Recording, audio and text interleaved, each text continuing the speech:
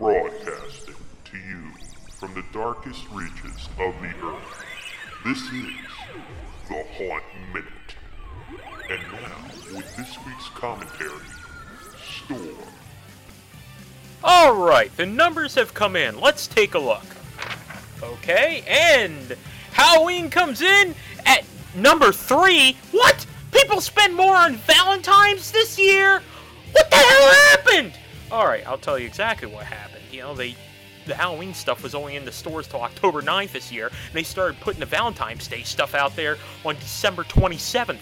And not to mention that they probably include everybody who goes out to dinner on Valentine's Day is spending money for Valentine's Day. But that's not going to stop me from an insane rant! No! I'm going to blame Hollywood for their sucky horror movies, their sparkling vampires, and the fact that, you know, stuff that passes for Halloween now is a dancing plush Frankenstein to the Monster Mash or some Michael Jackson song or whatever Hallmark got the rights to this year. It needs to stop. We need to inject more energy and power into Halloween. So that means you gotta do better at your haunted houses. And what do we got that Valentine's Day has more of? Let's see, you know, go out to dinner, alright, well, you take people out to a haunted attraction. I mean, you decorate houses more, you have stuff that you buy. It doesn't make sense!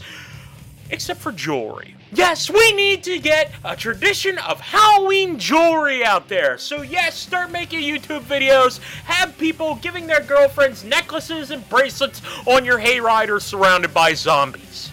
So until next time, keep every minute scary. 3rd place! Get your Stormy Rant fix on Twitter at RFR Storm.